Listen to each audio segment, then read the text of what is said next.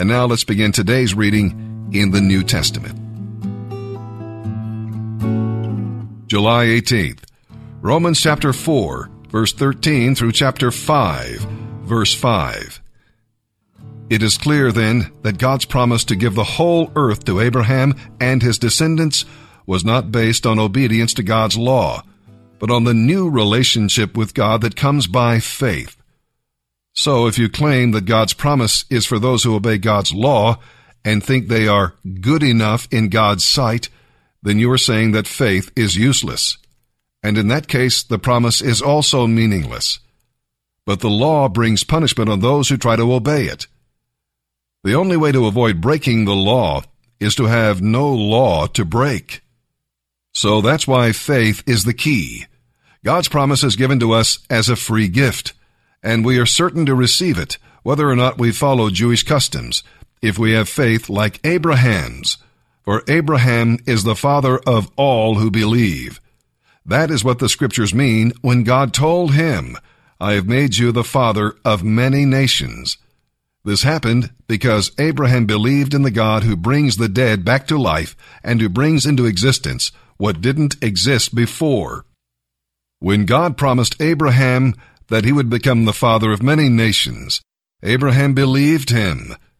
God had also said, "Your descendants will be as numerous as the stars," even though such a promise seemed utterly impossible.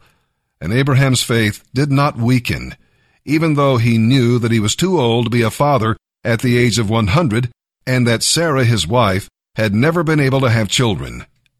Abraham never wavered in believing God's promise. In fact, his faith grew stronger, and in this he brought glory to God. He was absolutely convinced that God was able to do anything he promised. And because of Abraham's faith, God declared him to be righteous. Now, this wonderful truth that God declared him to be righteous wasn't just for Abraham's benefit. It was for us too, assuring us that God will also declare us to be righteous if we believe in God, who brought Jesus our Lord back from the dead. He was handed over to die because of our sins, and he was raised from the dead to make us right with God. Therefore, since we have been made right in God's sight by faith, we have peace with God because of what Jesus Christ our Lord has done for us. Because of our faith, Christ has brought us into this place of highest privilege where we now stand, and we confidently and joyfully look forward to sharing God's glory. We can rejoice, too, when we run into problems and trials, for we know that they are good for us. They help us learn to endure, and endurance develops strength of character in us, and character strengthens our confident expectation of salvation. And this expectation will not disappoint us, for we know how dearly God loves us, because he has given us the Holy Spirit to fill our hearts with his love. What is the simplicity of John the Baptist preaching? Here's Jesus. That's what he's saying. He's really only got two strings to his bow.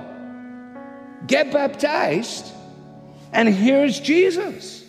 This is a baptism for repentance of the forgiveness of sins. The one who is coming after me, the one to whom I'm pointing, the one on the other side of the river that my friends are concerned about because so many people are going to him, he's the Lamb of God who takes away the sin of the world. The whole reason for my existence is to say, here's Jesus. Now that's what the hymn writers have helped us with, hasn't it? 'Tis all my business here below to say, behold the Lamb. We're not here to impress people with our philosophy. We're not here to expound passages of Scripture and show them this means that, and that verb was there, and that adjective is actually qualified, and this and that, the next thing. And people are bamboozled by it all. They don't really know what we're on about. And eventually we say, now let me give you 3 practical pointers to talk about over lunch. Nothing really has happened. Nothing has happened. That is not our objective.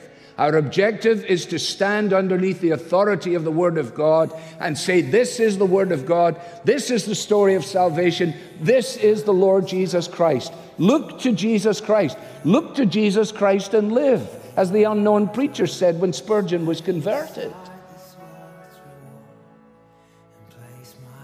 You see, what we're aiming for under God is not that people get information with a few practical pointers, but that they have a divine encounter with the living God through the Word of God by the power of the Spirit of God.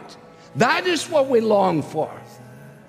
Where is the stillness at the end of our preaching? Where is the moment where even for a nanosecond somebody says, this is surely the Word of God. I must ponder here for a moment.